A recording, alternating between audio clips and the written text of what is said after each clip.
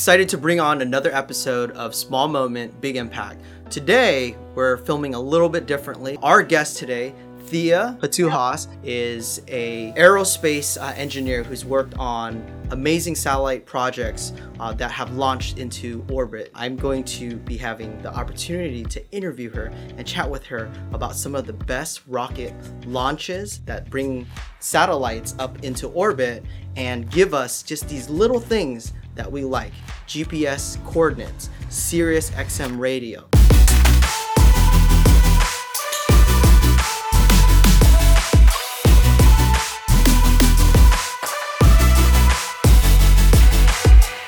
So welcome to the show today, Thea. Thank you. Thanks for having me. Of course. So kind of just circle back in regards to aerospace itself. How did you get into, or what inspired you to get into aerospace and engineering? Well, the path to my career started with my desire to be an astronaut when I was younger. So I loved everything outer space related, and I wanted to fly in the stars one day. And I also really loved math and science. Okay. So my plan was to join the Air Force and become a pilot because most astronauts are military pilots. Yes. And at Stanford, I majored in electrical engineering, and I joined Air Force ROTC. And that's what really kicked off my career in engineering. Wow. So you always knew that you wanted to get into this line of business just early on. During your time in your understudies and just going through schooling, did you have any specific mentors that kind of really helped lead the way or just help you get into the right direction too at the same time? Yes, I did. Actually, in the military. Okay. So, as I mentioned previously, I wanted to be a pilot, but unfortunately, I was not accepted to the pilot training because I didn't pass the eyesight portion of the physical exam. So that was pretty disappointing to me, but it was also a turning point in my career because that's when I realized that the next best thing to going into outer space myself was to build space technology and send it into outer space. So when I joined the Air Force, I became a member of Space Command, and I had several different mentors and higher-ranking Air Force officers who really showed me the ropes in terms of satellite space technology and how it can make an impact on our society. It's almost like every child's dream. I'm getting like these flurries of moments of just when I would watch astronauts as a child, and then really hearing what you're doing today and how you pivoted. That's like the amazing thing in life is that if you come across a hurdle or a challenge, you didn't just quit. You actually pivoted and you said, hey, if I'm not going to be up there, I'm going to be able to help bring things, all these objects and whatever you're working on to go up there into space itself too. Right, exactly. I really learned a very important lesson that if the path to fulfilling our dreams isn't always the way we originally planned, but that doesn't mean we can't get there. Even though I couldn't become a pilot, I really love what I do now. I have an exciting career. I never get bored. I'm always working on something new and interesting. And I've just had so many amazing experiences, like integrating a satellite on a rocket, sitting in mission control, witnessing exciting rocket launches, and just designing and testing technology that truly makes a difference in everyone's daily life. Wow, so tell me a little bit about that, because that's really exciting to sit in mission control and actually see from start to finish a rocket actually launch. Can you share that experience with something that either recently or your most memorable rocket launch? So I designed the electrical subsystem for high-powered satellites, and it's the satellites that are being launched on rockets in outer space. And the satellites I've worked on provide cable service, internet, cell phone, telecommunications, satellite radio. I'm sure you've heard of Sirius XM. I worked on a Sirius XM satellite. So satellites are used in our everyday lives. Anyone who uses technology at some point is using a satellite. Even something as simple as the directions on our phone use GPS satellites. So I developed and tested the electronic systems for the spacecraft. I was also responsible for integrating the spacecraft onto the rocket, and then sitting in mission control, like I mentioned earlier. So that's making sure that all the systems are ready for launch. And then after launch, I was responsible for orbit raising, which is navigating the satellite to its final orbit, and also in-orbit operations, which is testing the satellite to make sure that it's functioning properly before it sets off on its mission. Wow. So it's really been totally exciting, and I've had the wonderful opportunity to travel overseas to actually witness rocket launches in person. We purchased a lot of Proton rockets, which launch out of Kazakhstan. So I've been to Kazakhstan to integrate the satellites onto the rocket and do all the preparations for on-orbit tests. Wow. That's really seeing everything through from just inception to actually getting up there into space. What is the most exciting part about your work that you could share? Well, I think the most exciting part would probably be the launch itself. Okay. Because it takes anywhere from 2 to 5 years to actually design, test, and build a satellite and prepare it for launch. So when you're actually sitting there on the launch pad ready to blast off into outer space, that's the culmination of hundreds of hours and hundreds of people on a team coming together to put their work into action. So it's really fulfilling to see that final step when you actually get to put your work into outer space and see it in action. Wow, that has to be an amazing feeling of accomplishment. And once the satellites are up, is it like constant monitoring, or is it like a quarterly thing, or do you just check on them like they are your babies every single day, every single moment? Well, I worked at the company that just builds the satellites. Okay. So we launch it into outer space and we test it, and then we turn it over to the customer. So it would be the internet or cable or telecommunication company that would be responsible for monitoring their own satellites. Got it. And then they would contact us if they have problems or need some sort of troubleshooting or issue resolved. So within the past years that you've worked in the industry, how many satellites would you say that are up in outer space? Because I know for us who don't work in the industry, we always see some photos here and there of satellite imagery of other satellites, but we have no idea what's floating out there in outer space itself. Can you share with us a little on that?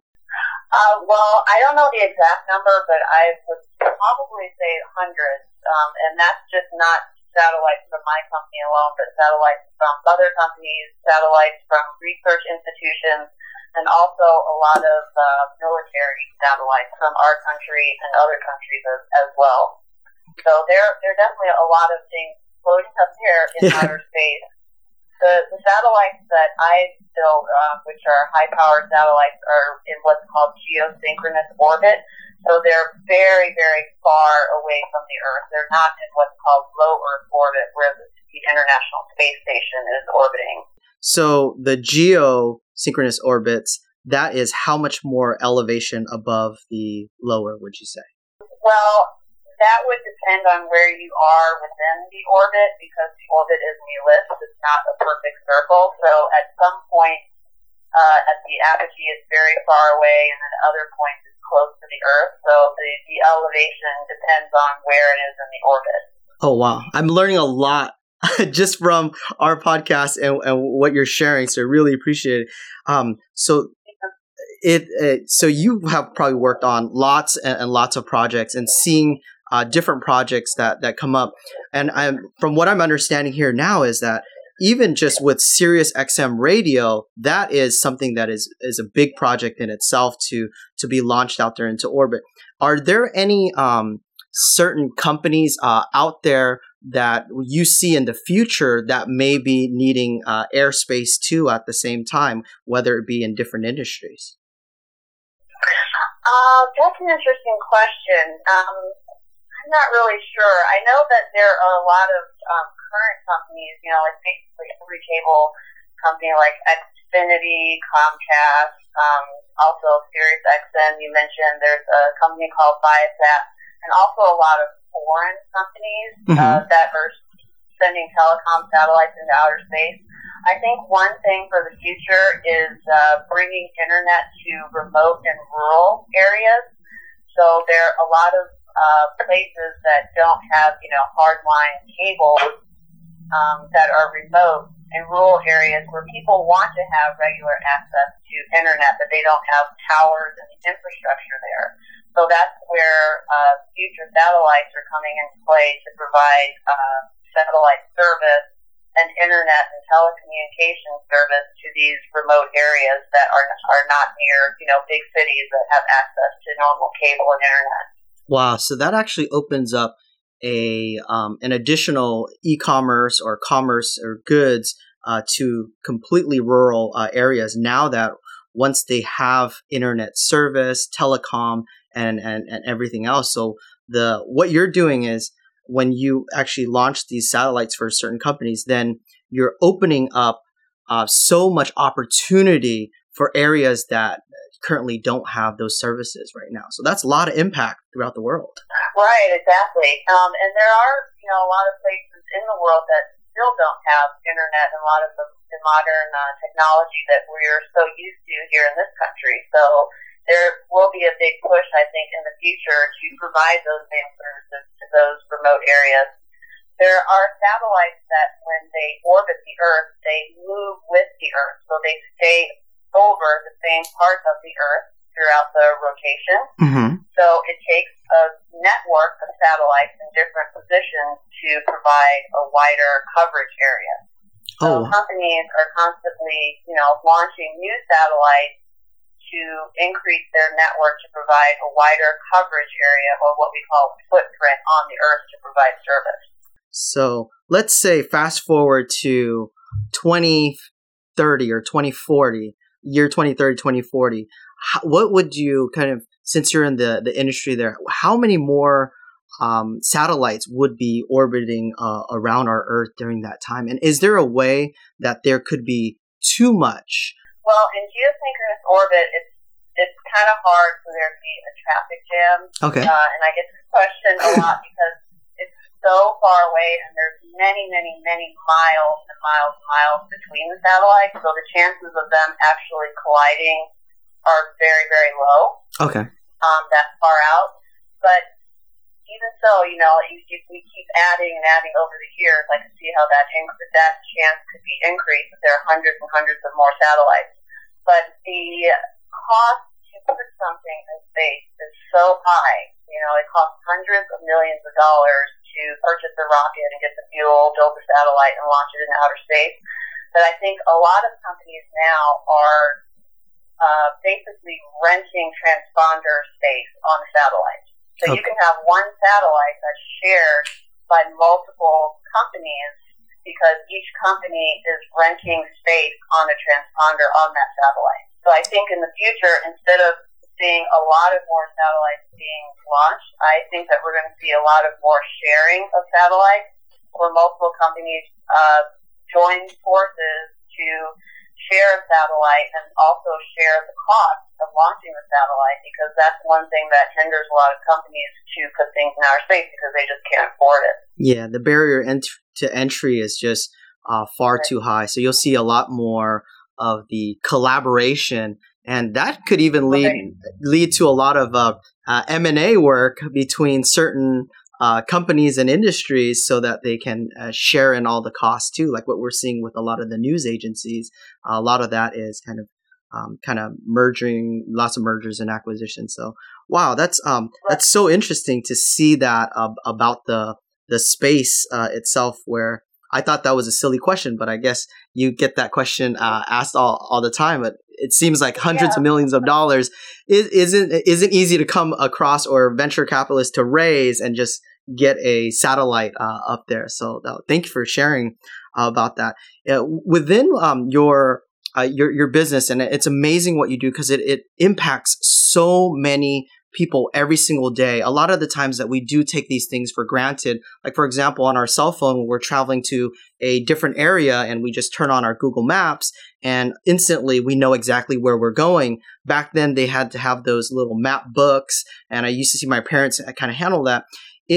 With everything that's changing right now, what would you say that you see in the future of satellite itself? That's an interesting question. So I think that one thing that people are focused on is being connected all the time and also getting a fast response. In our society, we are very impatient. When we perform an action on our phone or any piece of technology, we expect something to happen right away. People don't want to wait. So I think that one focus of the future would be to speed up service and also increase the amount of storage and increase the speed at which we can access that amount of storage. Because a lot of times there's a delay depending on how strong your signal is. I know all of us have experienced a time where in an area that doesn't have a strong phone signal and the internet is slow and sluggish. So I think that in the future, one focus is going to be speeding up that service and removing interruptions in service and increasing the speed at which we can access a lot of data. So, our theme for our podcast as we're wrapping up is small moment, big impact. And from just hearing your story and how you pivoted, if there was someone who's listening to our podcast today and they're aspiring to be in, being an astronaut or a pilot or so, is there any words of wisdom or inspiration that you'd like to share to our listeners? Yes, I think my biggest piece of advice would be to embrace change. With technology, things are always changing. So as soon as you learn one thing, the next thing you know, it's different and it's something else. And in order to progress with technology, in order to always embrace it, you have to be open to change and open to learning new things constantly, because nothing will ever be the same. Yeah. Wow. Change is constant. Well, thank you so much, Thea, for coming on to our Small Moment, Big Impact podcast today. We really appreciate your time. Thanks for sharing all the information about space technology and really appreciate you being on the show. Thank you. Thank you so much for having me. I appreciate it. Take care.